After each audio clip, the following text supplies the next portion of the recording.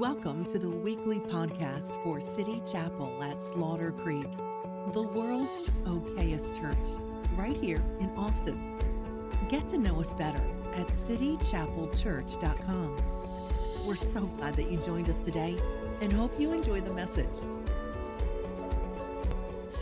1 John chapter 2, let's look at his word and let him speak to us through his word and then maybe through the energy that's inside of us. Those of you that are new, you might be wondering, energy, what is he talking about? I'm not talking about chi or chakra or or your 2-year-old. I'm not talking about emotions. I'm not talking about some kind of mysticism, although it is sort of mystical. It is the energy of the Holy Spirit. It is a person moving inside of us. And we get that from a lot of different scriptures. Actually, the Greek word for energia is mentioned, I think it's 34 times in the New Testament. But if you Google energy, God's energy in the Bible, you're not going to find that because it's never translated as energy. I think that's because us Westerners are kind of scared to sound Middle Eastern. But the Bible was written, newsflash, in the Middle East. So it's going to sound a little bit, un-American. So I think that's all right. I think we can embrace that. And actually, God's energy and this concept of energia is just throughout Scripture. Various key verses that you've grown up listening to, if you grew up in the church. Maybe even if you didn't, you have heard about these verses, and yet the word energy is packed in there. And this is one of those in 1 John chapter 2, verse. Let's go to verse 20. It says. Oh, I'm on the wrong passage. All right, hold on. Chapter 2, verse 20. Let's see. What's that? Yeah, no, I guess I don't have it. I don't have it pulled up. That says 28, but that's actually 20, isn't it? Yeah, some typo. That's what's throwing me off. It is a zero, but it's one of those electronic zeros. It says, but you, and this is the word but, this is to distinguish from the people he was talking about previously. He was talking about people that were deceived and deceiving others. He says, but you have an anointing from the Holy One. And that word anointing is energia, which means an energy. You have an energy that's been given to you, working on the inside of you, stirring up on the inside of you, something that's been given to you from the Holy One. And because of that, he says, you know all things. So last week, the title of the sermon was, I Know Everything. Because if you are walking with God and if you have received his divine energy, you don't know the details about everything, but you know everything. His Spirit reveals it to you. And so we talked about last week how when the Holy Spirit is moving inside of you, you'll sense things. You might not see things, but you'll sense things. And sensing things is actually more powerful than seeing things. Because you can see things, but if you see it and don't sense it, you don't know if it's real. But if you sense it and don't see it, you know that it's real anyway. And that's why faith is the substance of things hoped for, and it is the evidence of things unseen. Well, faith isn't evidence. I thought faith was trusting in something I can't see. It is. And when you do that, when you put your faith in God, even though you can't see God, yet he's more real than the things that you can see. And that's true like in a biblical sense, but it's also true in metaphysical studies. They're finding that reality is far less concrete than we could imagine. There's actually a lot more empty space in this pulpit than there is actual material because of the space between all the atoms. So it gets really interesting when you start zeroing down what exactly is matter. Matter is made up of atoms. Atoms are made up of energy. Like at the center of every atom is this ball of energy. So what is that? This thing is made up of energy. So for me to say that God is working inside of me, working his energy inside of me, it's being very physical and spiritual at the same time. So you're not just a physical body. You're not just a physical body. That's why sin in the physical body affects the spirit man, because it's not just a physical body. It's literal energy that you are creating with your body. And these things are happening. And then God says, this verse says that God has given us an energy, which is different from the energy of your flesh. It's different from the energy of this world and of this culture. It's different from your social media energy. It's different from your physical, emotional energy. It's different from the way you were raised. It is from the Holy One. It is from God. Yet that God has given us this energy. And because of that, we know all things. And it doesn't mean that we know the details of all things, but it does mean that we know everything that we need to know, that we can step into every situation in life, and that we can walk with confidence. He crowns me with confidence, as we were just singing about. He crowns me with confidence because I'm seated in heavenly places. That's a spiritual reality. You don't look physically like you're seated in heavenly places. You're seated on a fold-up chair, with about 2.5 inches of cushion. But spiritually speaking, you can be physically seated in a fold-up chair with 2.5 inches, but spiritually you can be seated in heavenly places. And the heavenly places is as real, if not more real, than the fold-up chair that you're sitting on or the couch that you're sitting on. That we can be seated. When we're singing about that, we mean literally right now we are seated in heavenly places. We don't mean we will be seated. We're going to be seated. There will be a day when we're raised up there, and then we land up there, and then we get no. But and our spirit man is literally seated in heavenly places.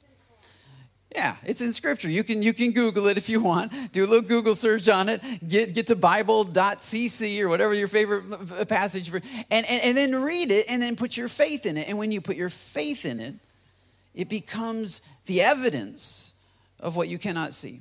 So it becomes evident to you that you are seated in heavenly places, and this is from God's energy being placed inside of us. And because of this, he says, I'm not writing to you because you do not know the truth, but because you do know it. Like this letter was written to the churches, not because people didn't know the truth, but because they did know it. Because they had an energy that had come from the Holy Spirit inside of them, working inside of them, revealing to them the truth of God's word. He says, I'm writing to you because you do know the truth. This is why if you start reading Scripture and you start feeling condemned or ignorant, that energy is not from God. Because right here, he says, I'm not writing to you because you're stupid. I'm not writing to you because you're ignorant. I'm writing to you because I believe that you do actually know the truth. And what he's doing is he's reinforcing what God is already saying inside of people. He is giving a physical thing to the outside that correlates with the spiritual thing on the inside. And it's confirmation. He said, I'm writing to you because you do know the truth. But then this is key.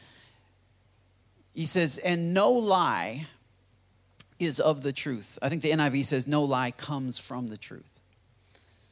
Now that seems pretty evident, right? When you read that, you think, well, yeah, no kidding. And then you just kind of skip on. And that's generally how I've read this passage. No lie comes from the truth. Okay. And what's interesting, though, this is going to be very important because let's read on and then we'll come back. Verse 22, he says, who is the liar? In other words, what am I talking about in terms of this lie? But he who denies that Jesus is the Christ. He is anti-Christ, who denies the Father and the Son. Whoever denies the Son does not have the Father either. He who acknowledges the Son has the Father also. Now, what he's talking about, he's going to get into down in verse 26, which we're not going to get into today. But he says, I'm writing to you about those who are trying to deceive you. And we've been talking about this since the beginning, since we started 1 John chapter 1, that the purpose of this letter was really to fortify the church against deception. Because this is the oldest living apostle. This is probably written around 95 to 110 AD. So he's old. He's old even for today's standards. I'm talking about AD, like, after Jesus was buried, raised from the dead, went up to heaven. John's still kicking. Like, he's an old man. And so Jesus would have died around 33, 35 AD, something like that. And so you add, 60 years to this. John was around 18 or 20 when Jesus died. He's around 80. He's somewhere between 80 and 100 years old as he writes this, which is old even for our day, but especially back then when the cold could take you out. They didn't have penicillin, by the way. So they had all kinds of stuff. Like the flu could take you out. Like you die of all kinds of things. This is like back in the day. I don't know if you played the video game where you're the road to Oregon and dysentery. will take you out. You know what I'm saying? Well, nowadays it's not a thing. It used to be a thing. And so John has survived not only persecution, but survived just living in these conditions. And he's almost could be 100 years old. And he's writing to you. This is believed to be the last letter, the last bit of the New Testament that was ever written. John also wrote the book of Revelation. Most believe that he wrote this after the book of Revelation, though. And so this is the final sort of say to the church. And he's saying, look, I've lived long enough. I've been around long enough. John's been around long enough. He's witnessed the incoming deception and how it is infiltrating the church. And these deceivers, he calls them antichrists. Antichrist. Our word for anti means against, but the Greek word for anti means to replace something with something else. It means to put like two faces together. That's the idea. It actually means face to face. So the idea is that it's not that these people are against Jesus. It's not that they're bad-mouthing Jesus. It's that they are cozying up to Jesus and replacing Jesus with a fake version of Jesus. So the Antichrist is not somebody who is a Satanist. You're not going to get your Nike shoes with blood in it or anything like that. Like, he's not wearing that stuff. He's preaching against that stuff. The Antichrist is in the church. The Antichrist is concerned about the things of God, supposedly. He's so concerned that he wants to present a Jesus that's more palatable, that works a little bit better than the other Jesus. And so he replaces Jesus with somebody else. And I say he, but it could be a he or a she. And it's not just one person. John says that there is a spirit of Antichrist or replacing Christ. There's a spirit of that this spirit is not happy with the way Christ is by himself. And so that we need to make him fit our lifestyle better. We need to make him fit our energy better. And so we make him conform to what we are feeling. Instead of inviting the person of Jesus into our hearts and allow his energy to fill us and change us from the inside out. So my sermon title today is I still know everything. That's it. I still know everything. This is I know everything part 2, I guess. Because I just feel like I want to dig into this a little bit further as to how or really why I can say that I know everything. And the first one is because my source is Jesus. My source is Jesus Christ. And this is what John is saying. John is saying you need to be careful that you don't replace that source or get a counterfeit source. And so if we could go back to the earlier verse, I think it's verse 21, where he says, no lie comes from the truth. No lie comes from the truth. What he's doing, instead of John addressing all of the arguments of his day, the deception of his day, he doesn't really address them like that. Instead, he gives us, the church 2,000 years ago and us in 2021, a template for how to determine what is true. And the way that he does that, he says, look, no lie will come from the truth. And while that seems very common, how many of you have ever had the right facts but come to the wrong conclusion? Oh yeah, just watch CNN or Fox, and you're going to see a lot of fact checking, but not a lot of conclusion checking. They are checking facts, but they are not checking the conclusions that they're reaching. You can have the right facts and come to the wrong conclusion. You can have great facts and come to horrible conclusions. The people of Israel, God leads them out of Egypt, right? In the book of Exodus, he leads them out of Egypt, and instead of leading them, he says he's taking them to the promised land, to Canaan, but instead of going straight to Canaan, he makes a south turn, and he goes down, and he traps them, basically, against a barrier called the Red Sea. They're camping out at the Red Sea because that's where his spirit stops. He hangs out. The energy of the Holy Spirit just hangs out right there.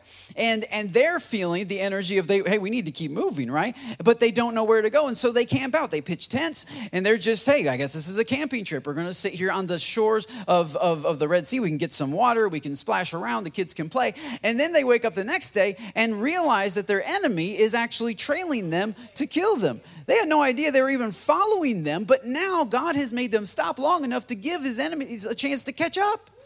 And they turn around, and the entire army of Egypt is coming to them. And their facts are completely right. God led them to a place where they were stuck. God allowed the enemy to trail and chase and catch up with them, but their conclusion is way off.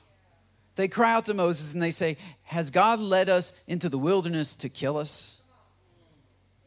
All the right facts, completely wrong conclusion. You can have the right facts and come to the wrong conclusion. On Easter Sunday morning, right? The women get to the tomb, and Jesus has been raised from the dead, and they have the right facts. His body is not in the tomb. The tomb is empty. The grave is empty. And instead of writing, glorious day, they walk out and they're weeping. Mary's weeping on Easter Sunday morning. Jesus is not in the tomb. His body's not there. It's all his grave clothes are all folded up nicely. She gets the right facts and comes to the wrong conclusion. What is the conclusion? She tells the guy she thinks is a gardener. She says they've stolen his body, and now I can't prepare it. Now I can't put the spices and stuff on it to get it ready for burial. They've stolen his body. She got the right facts and came to the wrong conclusion. But no lie will come from the truth. So if you've come to the wrong conclusion, your facts may be perfectly fine, but your source of your facts is as important as the facts. Adam and Eve are in the Garden of Eden, and they have perfect relationship with God. They're walking before him in the cool of the day. They're hanging out with him all the time, and then they sin. And when they sin, God comes down to meet with them, right? And they go hide from God, which is silly, right? But I'm sure none of you have ever done that. They go hide from God, and then God comes down and he says, Adam, where are you? Which is also a silly question, because God knows where Adam is. But what's interesting, what's even crazier about this story is not the fact that God said, where are you? Which I've always found to be odd. Because if you're God and if you want to prove it, if you want to show how powerful you are, you're going to be the best at hide and seek. Just period. You're going to be the hide and seek champion. But not God. He walks around like I used to with my toddler. Where are you? You're playing hide and seek. And he just calls out, where are you? But what's interesting is Adam answers. I don't know if you've played hide and seek before. The number one rule of hide and seek is if somebody says, where are you? You don't tell them. Which tells me that Adam, when the Bible says he hid from God, it doesn't mean he ran into the bushes because he thought God couldn't see him. He's answering, therefore he knows that God knows where he is. So hiding from God is not skipping church. Hiding from God is not. I'm going to skirt around the issue. I'm going to go over here. That's not hiding from God. Is merely not going to the place where you know you'll meet Him. And so Adam, it's not that I don't even know if he was behind anything. I don't know if he was behind a tree or in a bush. He was naked. Probably not. That's not a good idea to get up in those bushes. You know what I'm saying? Like. It's not going to be comfy. But he just simply didn't go where he knew he would meet with God. And God, it's not that God couldn't see him. God just simply wanted to know where he was at, not where he was at. And so he calls out, he says, where are you, Adam? In other words, why are you not here? Why are you not meeting with me where you normally meet with me? Why are you not connecting with me? And Adam realizes that's the question, because Adam doesn't answer, I'm over here. He answers why he's wherever he is. He said, I was naked, we were naked, and we were ashamed, so we hid. And then God asked the, now are Adam's facts correct? Yeah, 100% correct. He was naked as a jaybird. He's butt naked. He's in Texas they say naked. That's naked. That neck. It's not naked. It's naked. He didn't have any clothes on. And so the facts are correct. But God doesn't question the facts. God questions the source. He says, "Who told you?" Because this is what's most important. And this is what happens for many of us, right? We get correct facts from the wrong source. And the wrong source with the correct facts will produce the wrong conclusion. So Adam has the right facts, and you and I often have the right facts. Right? I was angry with my kids, so I didn't pray today. I didn't go where I knew God would meet me because I didn't feel I was worthy to meet with him today. Right? Or I was lustful. So I didn't go to church because I didn't go where I knew I would meet God because I didn't feel worthy to meet with him today. Or I was inebriated last night, so I didn't go to where I would meet him because I don't feel like I'm ready to meet with him right now.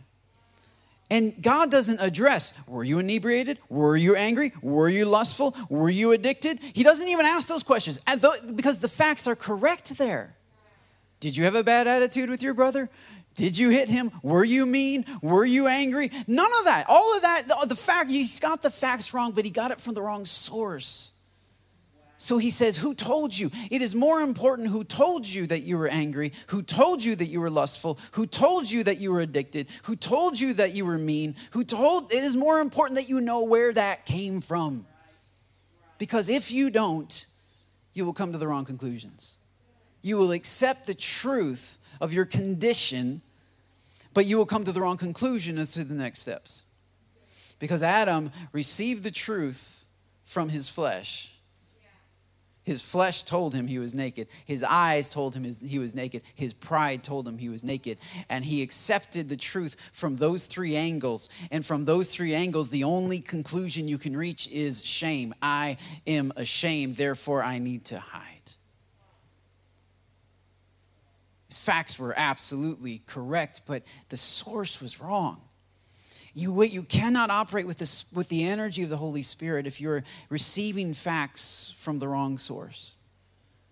That's why when God deals with Adam, he doesn't deal with his nakedness initially.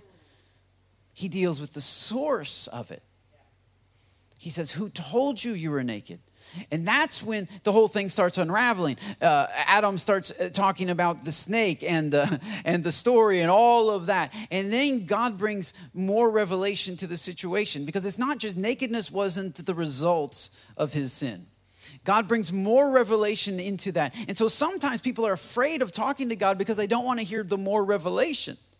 Right? So for them, it's easier to say, well, I'm naked and I'm ashamed of that, as opposed to this idea that what I have done has opened up the curse to come into the entire world. And the ground is cursed because of me. My wife is cursed because of me. My children will be affected because of it. Like, we don't want to see that. So we're really hiding from ourselves as much as we're hiding from God.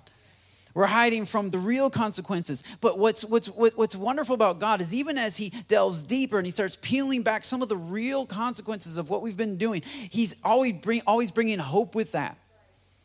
Right? He tells the man that, you know what, you shall eat. You're just going to have to work from now on.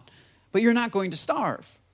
It's going to be difficult, but you're going to be able to do it. It's going to be difficult, and then you read Ecclesiastes, and you find that God's purpose is in the pain. God's purpose is in the difficulty. You're going to get to know me better, Adam, because of your work. You're going to be closer to me because of the sweat of your brow, because of having to hold down a job and get things done. And the wife is the same thing. He says, look, producing children is not going to be painful for you. But it will be from you that the Messiah will come. You will birth something significant. So your pain won't be worthless. It's not just pain and then you die. No, it's pain with some purpose to it, that you are producing something. And even after Christ was born, we're still producing Christ followers. We're still raising up godly families. We're still building his kingdom on the earth. And so there's still a purpose in the midst of all of our pain, whether it's childbearing or working out in the field or whatever it is you're doing. There is still purpose in it. And so when God speaks, when his energy starts moving, he gives hope. He gives truth. He gives confidence. Jesus said in Luke 10:18, right? I saw Satan fall from heaven like lightning. And then in verse 19, he says, I give you authority to trample on the serpents and trample on the scorpions. He brings hope. This is why if you read the Bible and you feel condemnation, you're not listening to the right source. And so you say, well then how can I listen to the right source? Well, you open yourself up to the Holy Spirit. How do I do that? I say, Holy Spirit, come fill me. I want your energy. You first deny your own energy and the energy of your culture and the energy of your understanding. You first deny your emotions, because your emotions will lie to you.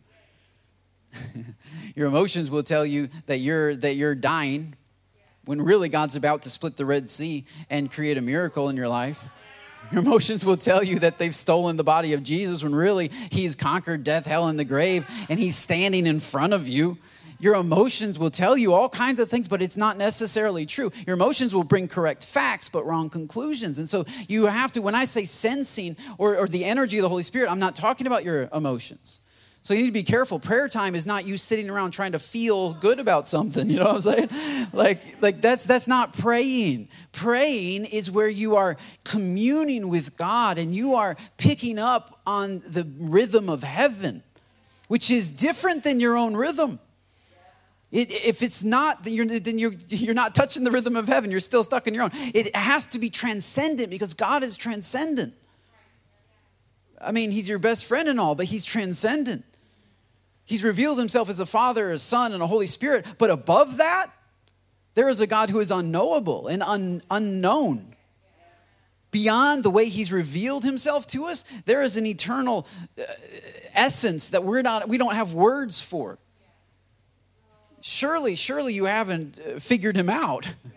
Surely he doesn't fit inside the 5 pounds of fat in your head. Like, it doesn't work that way. These synapses don't fire that high, on that high of a level. There is a God who is transcendent and present, transcendent and immanent. He is above and he is below. But the way that he comes below is not through your feeling and through your emotion. It's the Holy Spirit. And so you open yourself up. You say, I want the Holy Spirit to come fill me. I want his presence to fill me. And then you live in obedience to his word. And as you live in obedience to his word, and as you open yourself up to his presence, you start to sense an energy beyond your emotions and separate than your emotions. Does that make sense? Which is why worship is not emotional necessarily. I mean, it can be. And people can feel like they had a worship experience, and really they just had an emotional experience, right? Because it's close. It's close. It feels kind of like it. But when you've experienced the real energy of the Holy Spirit, you'll never go back to mere emotions. Because mere emotions can be manipulated by any kind of band, whether worship or Dave Matthews, you know. Like anybody that's good at music and timing and rhythm, like you can start to manipulate emotions. But the Holy Spirit, you can tell even in worship here when people are worshiping out of emotion and when people are worshiping out of the energy of the Holy Spirit. You can sense that once you have actually worshiped with the energy of the Holy Spirit. But until then, it's really hard to explain. But James, I think it's James chapter 1, verse 5. We don't have this on the screen. It's a popular passage about prayer. It says that the effectual, fervent prayer of a righteous man avails much. I think King James avails much. The NIV says it's very effective. It's very powerful and effective. The effectual, fervent prayer. The effectual, fervent prayer. What does effectual mean? It's weird, right? Well, guess what?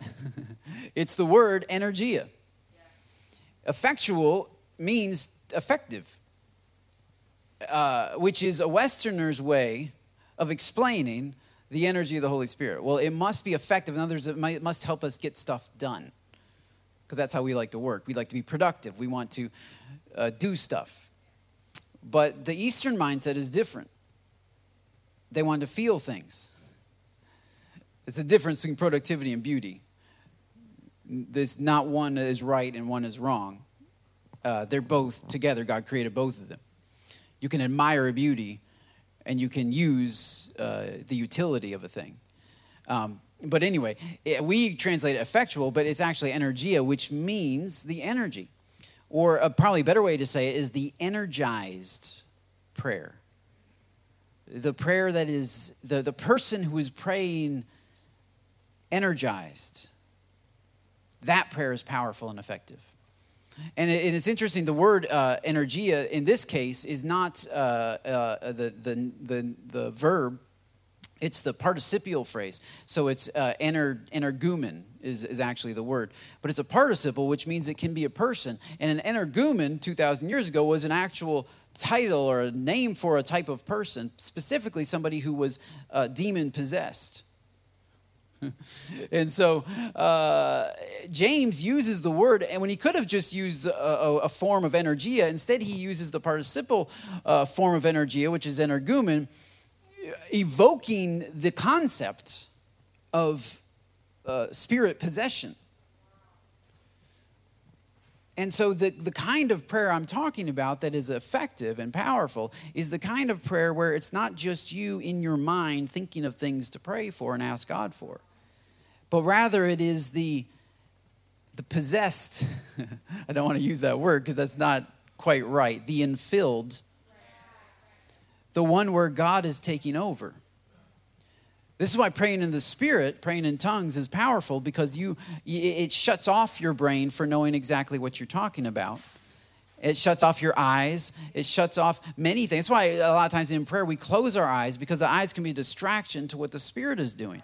The eyes are fine for emotions, but when it comes to being possessed, the most powerful prayers you'll ever pray aren't going to come from here, and they're not going to come from here. They're going to come from the Spirit of God inside of you who makes intercessions because we don't know how to pray as we ought to, but His Spirit gives us utterance with groanings that cannot be uttered. You can't put English to it necessarily. But this is the kind of prayer that is effective when the Holy Spirit is moving inside of you and literally He's taking over. And so you can know everything when Christ is your source, and you can know everything when Christ takes over.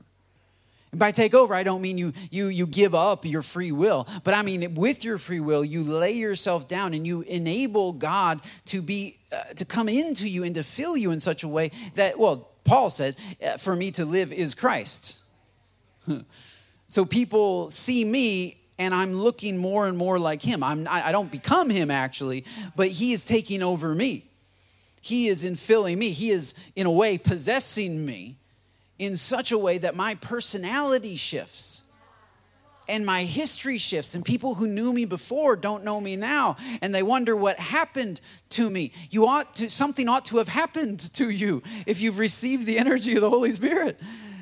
And I know a lot of times people are afraid, like, oh, I don't want to offend anybody and act better than them. I'm not better than them. I'm just different. I'm being controlled by something bigger than me. Something greater than me is driving this thing, and I'm still living. I'm still making decisions, but I'm checking in with Him before every decision I make. So I talk different. I text different. I date different. I marry different. I go to church different. I choose what church I'm going to go to differently. I don't choose the one that meets my needs because they have the right programs. I choose the one that His energy is stirring me to go to, and He directs me. He guides me, and it's not by sight. It's by faith that I'm walking. So He's taking over, and this is how you can know everything. And one of the good examples of this, just in nature, is what we call a magnet, what I think, what technically would be magnetite. So I brought this magnet with me just to give an illustration. A couple of years ago, I shared this illustration. This is a magnet from our farm. The kids use this to pick up screws and nails in the driveway. It's very helpful. We give them 10 cents per screw, because it saves us a lot of money with a discount tire. But it's not a super powerful magnet, but this would be a fake magnet. This would be a man-made magnet. And so Micah and I, this started a couple years ago. Micah and I were watching Backyard Scientist, and this guy had a magnet, and he melted it down to a molten level. It was all squishy and moving around, and then he let it cool down. And it was weird because it was no longer magnetic. If you melt down a magnet, let it cool down, it will lose its magnetism. And Micah and I were like, well, why is that? And so Micah, he was 7 at the time, he said, well, I guess you're going to have to figure out why it was magnetic to begin with. What caused it to be magnetic to begin with? I said, that's a good question. So we went to Google, all right, and we went to YouTube University, and we did a lot of it's basically quantum physics. That's the easy way to say it. But what is quantum physics? I don't know. It's been a while since I was in high school. I have no idea. I don't even remember 5th grade stuff. So I'm just working on an adult level kind of understanding of what I can actually use in my life. Quantum physics is not one of those things. But it was interesting to watch this video because they were kind of trying to explain it to people like me. And the way that they explained it was basically this magnet here, even though it's a man-made magnet, was produced by connecting it to a God-made magnet. And this is what scientists will even tell you. Exactly why magnets are magnetic, they don't know. Bottom of the line, we don't know exactly why electrons, when they are shaped like this, when they come in this particular set, when they're flying around in this particular pattern, why that produces a magnetic charge. We don't know. Same thing with gravity. At the end of the day, we know mass, and we can break it down in quantum physics and kind of figure some things out. But at the end of the day, exactly why it happens, we don't know. Well, I can tell you why it happens. God's crazy like this. He created rocks, put them in the middle of mountains. For thousands of years, everybody thought it was just a mountain until one day somebody dug into the mountain, found a dark version of this rock, what we call magnetite, and we're like, oh, this is like an iron sort of substance. This is interesting. And then they held it up next to iron, and it went clink. Like it stuck to it. And this is this is a long time ago. But for thousands of years, humans didn't even know it was there. God made rocks with invisible force fields around them and just stuck them in mountains. He was like, they'll find this one day. It'll be cool. This will keep them busy for a couple thousand years. They're going to be trying to figure this one out. But God's like that. I mean, he has fish in the bottom of the sea we still haven't found yet. We don't know how in the world they live down there. How they're surviving, right? Where there's no oxygen and no sun and no. But he just does it because it's for his pleasure. He created us for his pleasure. So he likes watching us. He enjoys being glorified in our eccentricities and in our beauty and in our weirdness and in our strangeness. That's why he made giraffes, because he's got a sense of humor, you know? He just does. And he makes stuff. He makes fleas. You know, every time a flea jumps, it does a complete somersault mid-flight. Just FYI. It's not part of the sermon. That's free. It just does a complete somersault. And you say, why? Why does it do that? Because its back legs are so powerful that it fires itself and it does a flip. But it never does 2 somersaults per flight. They don't have competitions. Every time they jump, it's 1 somersault. And we didn't know that until just recently because we got microscopes small enough to be able to see it. And cameras to record it. And we said, oh, isn't that cool? And God's doing cool stuff like that all the time. And so that's why, when I talk about faith, I'm talking about faith in a God who is currently doing so many things that you can't even comprehend and our most brilliant scientists can't quite explain. Right? He's doing stuff like that, like all the time, just for kicks and giggles. And so a magnet is one of those things. And so one day somebody dug out this magnetite. It's kind of a heavy rock. It looks kind of like iron, I think. It's darkish brown, blackish brown. But it has properties within it which are different than other types of metals. Specifically, you have to zoom into the atomic level and you have to look at the individual atoms. And this is where it gets a little weird. But around every atom, you have electrons flying, right? Usually kind of sporadically flying around. So in a regular substance, say this tissue box over here, this is made up of atoms with electrons that are flying around. The electrons in this tissue box will be in pairs. They'll be in pairs of 2. There'll be 2 electrons always flying together, and they're flipped. So there's a positive electron and a negative electron, and they're flipped so that the positive is touching the negative is touching the positive. What that does is it cancels it out. So this tissue box is not magnetic, and it cannot be. So it won't be attracted to this magnet. You can hold the magnet to the tissue box, it won't touch it, right? Same thing with your genes and various things because of the atomic, the structure of it. Because the electrons aren't set up for that. They're already canceling each other out. But what happens is, in magnetite, it's different. The electrons are different. One thing that's different about the electrons is that they're not in pairs. So they're single electrons. They're not in pairs, and they're looking, so because they're single, they're looking for something to connect with, is the best way I know how to explain that. It's like they're sending out a signal. This magnet is literally sending out an invisible signal around it, looking for other electrons. So if you have something that is magnetic, say this, was this a wrench? Anyway. I just started working on cars. I'm not technical.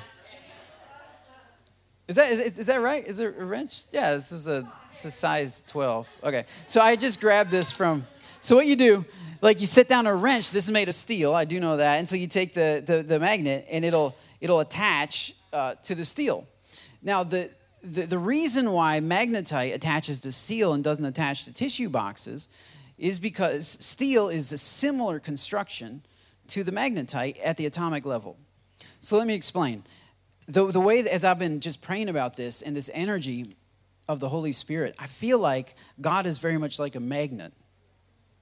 Like he left us some of these things to explain his nature, right? So that we see nature and we say, oh, that's kind of like God. God is kind of like a magnet in that he's not satisfied in himself. Does that make sense? Like he's not canceling himself out. He's ever pulling things toward him. That's why he created everything, actually, because he was good by himself. So he's satisfied in that sense.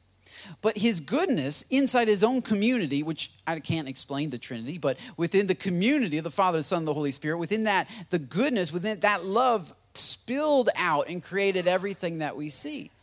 It had to.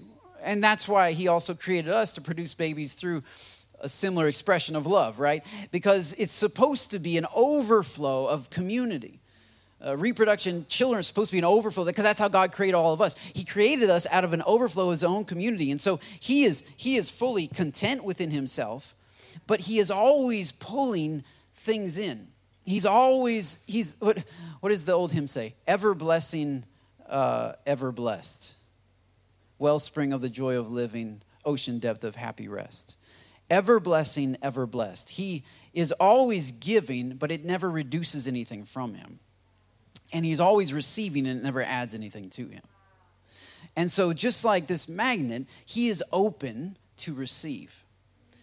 And he's drawing all men to himself, is what Scripture says. He's drawing all men to himself. Why? Because he needs them? No. Because he wants them. His heart is for them. His desire is for them, not a need. There's not a lack. The magnet never changes its atomic structure. Even when it connects with other things, the magnet continues to be magnetic because it didn't need anything. It just draws things to itself because that's what it does. And I think God is drawing and calling people. But the problem is some of us are tissue box Christians. We're not even Christians. We're just tissue boxes. And you can be right next to the Spirit of God and not feel anything. You know, you can be right next. You can be in the same service, in the same church. You can listen to the same song and it not do anything to you. And it's not because the magnet's not working, but it has to do with the structure of the box. And this is why John keeps talking about how important it is that we are in the light and that the light is in us, that we are abiding in him and that he is abiding in us. Because if we abide in him, it changes something inside of us. Because we all used to be tissue boxes. And no matter how much people would argue with you and debate with you and send you Christian videos on YouTube, it didn't do anything to pull you any closer to God because there was something inside of you that just wasn't, you were canceling yourself out. You were canceling yourself out with your addiction. You were canceling your hunger out with your attitude and with your anger. You were canceling this out so that you weren't receptive to the Holy Spirit. But then there came a time when something switched inside of you. Something shifted inside of you. Something moved inside. And this is why you don't need to beat people over the head. Dear Christians, stop arguing with people on Facebook and trying to get them to think right. All you're doing is knocking around the tissue box. And you're just going to mess up tissue boxes. Stop it. We don't have enough of them around here anyway. It doesn't work. The Holy Spirit isn't bashing people over the head, trying to get them to think right. Because it's not your thinking that's the problem. It's not this box's thinking is not the problem. It is its substance that is the problem. It must change somewhere on the molecular level in order to be magnetic. And some people just haven't gone through that change yet, and so let them be. There's enough wrenches out there. There's enough steel out there. There's enough people that have shifted, that are hungry. This is why when he says the Antichrist is not able to be saved, not because God won't save them, but because they are canceling themselves out. They're not open to God. They're content with this life. They're already paired up with the other electrons that they need. They have what they need. They're content. They're happy with this game called life, these 70 years that they get. This is awesome to them. This is enough to them. But it is to the ones who want more than that. It is to the ones who need more than that God is calling and he's drawing. It's to the ones who think that there's more than this. And there's there's something bigger, there's something higher than themselves. Those are the ones, because you can't see it, but this wrench is also sending out a signal. And it's not magnetic as such. It is sending out a signal saying, I'm open. I'm available. I'm looking. I'm hungry. I'm desiring. I got single electrons that need to be paired with something. And so it's a very strong metal. But it's open. Once again, coming to God doesn't mean that you're weak. It means that you're opening up yourself to him. And anyone, that's why he said, anyone who calls on the name of the Lord shall be saved. Because it doesn't matter where you've been, what you've done, how many Kleenexes you've had in your tissue box. But as soon as something shifts inside of you and you say, I need him,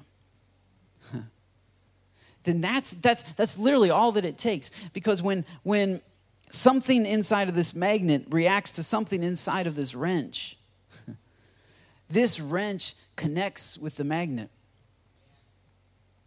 And what happens is the wrench literally comes into alignment with the magnet. Now the wrench is semi-magnetic. You could take another wrench and touch it to this wrench, and it would be more magnetic than it was before. It will never be as magnetic as the magnet. You can try. You'll never be as magnetic as the magnet. But you can be an extension of the magnet. And the magnet can literally flow through you, because what's happening is this magnet is changing the direction of the electrons in the steel to make it like itself. But the like itself thing happens only when the thing is connected to the magnet. It doesn't happen when it's just sitting on the floor. But it's literally happening right now. You can't see it, but it's happening. This is changing. At a molecular level, this thing is shifting. It's different than it was 30 seconds ago. Man, I just sense the Holy Spirit wants to make some people different than they were 30 seconds ago, 30 minutes ago, 30 hours ago. Let's just. You're online. Those of us in the room, let's just pray right now. And by pray, I just mean open yourself up to the Holy Spirit. Last Sunday, after I was done preaching, I came down, and a lady who was in the back, she said, and I could see it when it happened. She said, "You were just preaching, and then boom, I just felt the Holy Spirit just surrounding me." And I was just weeping, and she's trying to tell me the story, and then she just starts weeping some more. And so I'm just praying in the Spirit, putting my hand on her shoulder, and we're just sensing. We're not saying, but we're sensing what God is doing. And I know there's more than just sensing, absolutely. But you can't rush by the power of being filled with the Holy Spirit, which is more than an emotion, absolutely. Man, so what I'm going to do, I'm going to close my eyes. You all can close your eyes if you want. But I'm just going to say, Holy Spirit, would you reveal to me that what you're doing? right now.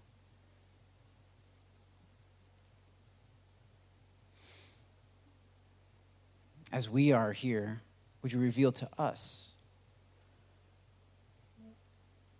what you're doing as we're putting our arms out in a posture of receiving?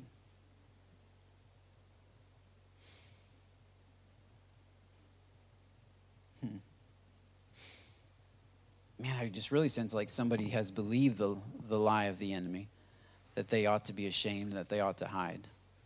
And I feel like the Holy Spirit wants you to know that the facts are right, but the conclusion is wrong. And he's never stopped loving you, and he's never stopped pursuing you, and he never intends to. He is calling and drawing and pulling. And the only thing necessary for the magnet is proximity, is to get close enough, which is why he said, Adam, where are you? If you can just come right here, Adam.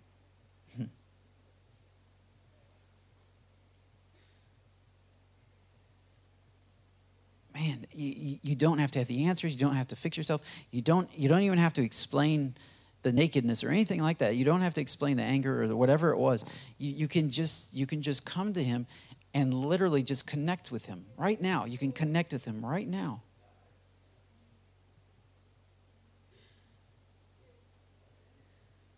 Yeah, and his presence will just overwhelm you almost.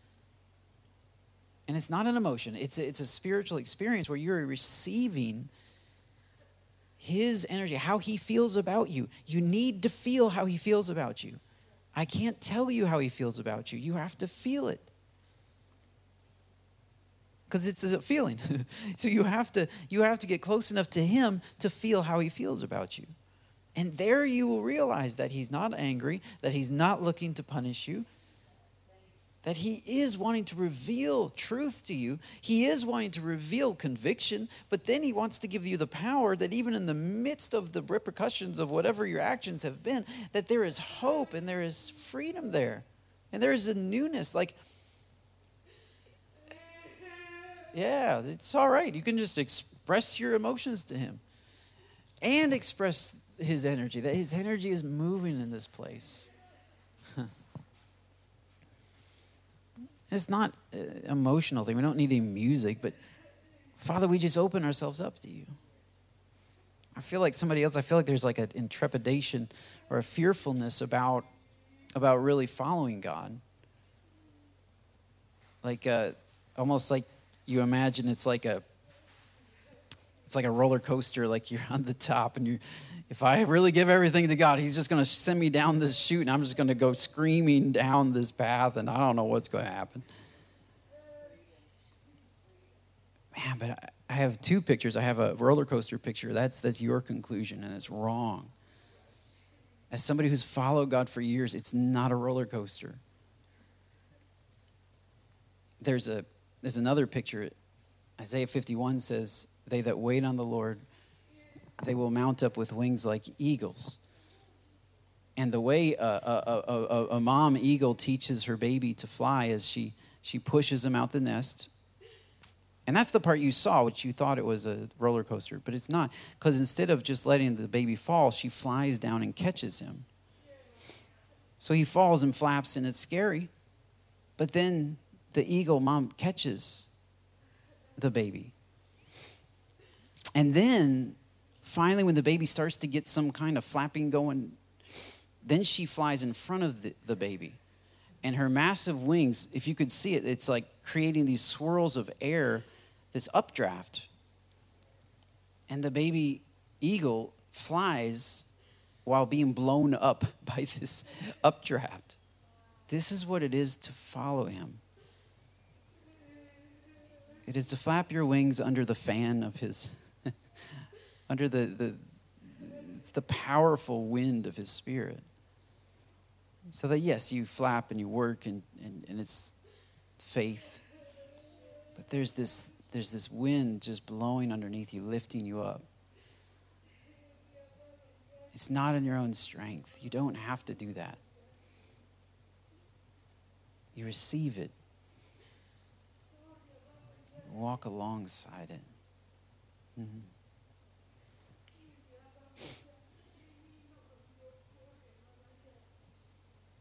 Mm-hmm.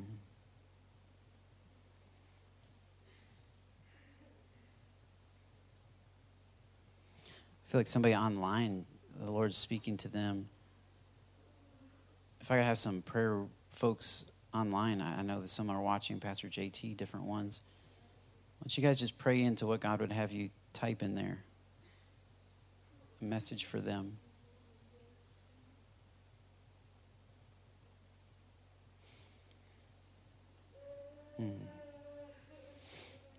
Lord, we don't want to exchange. We don't want to exchange Christ's. We want to place our flesh in charge. We want to receive from you, hear from you.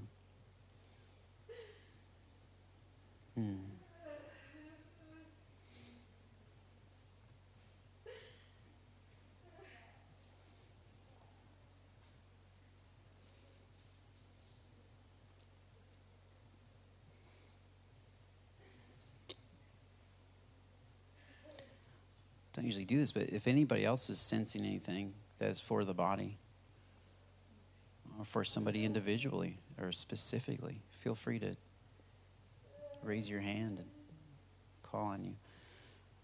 I think it'd be good just take a few minutes right here just to let him speak to us.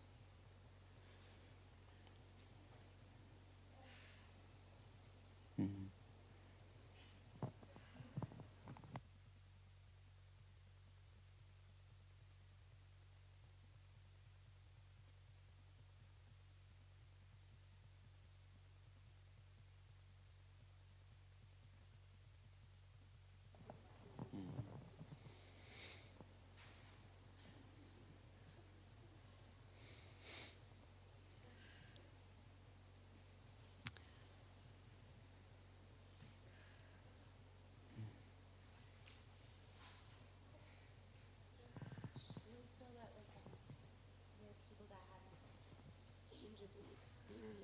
Holy Spirit, that this is an opportunity to really open up to receiving Manessa's saying that there are people who haven't sensed the Holy Spirit or felt him. And this is an opportunity to experience him. It's more than an emotion. It's a spiritual experience where his Spirit's interacting with yours. So let's do that. It's just, I know some of you need to leave. And that's fine if you need to leave. You can step out. It's cool. We'll officially be dismissed. You're officially dismissed. If you need to leave, no problem. The kids are over there. You can pick up your kids and stuff. But we don't usually do this. But let's just take some time for the laying on of hands. I know it's COVID and stuff, but we can be kind of distant. We got masks on. How about right over here? Manessa, if you want to come over. And if anyone wants for us to pray over you, or just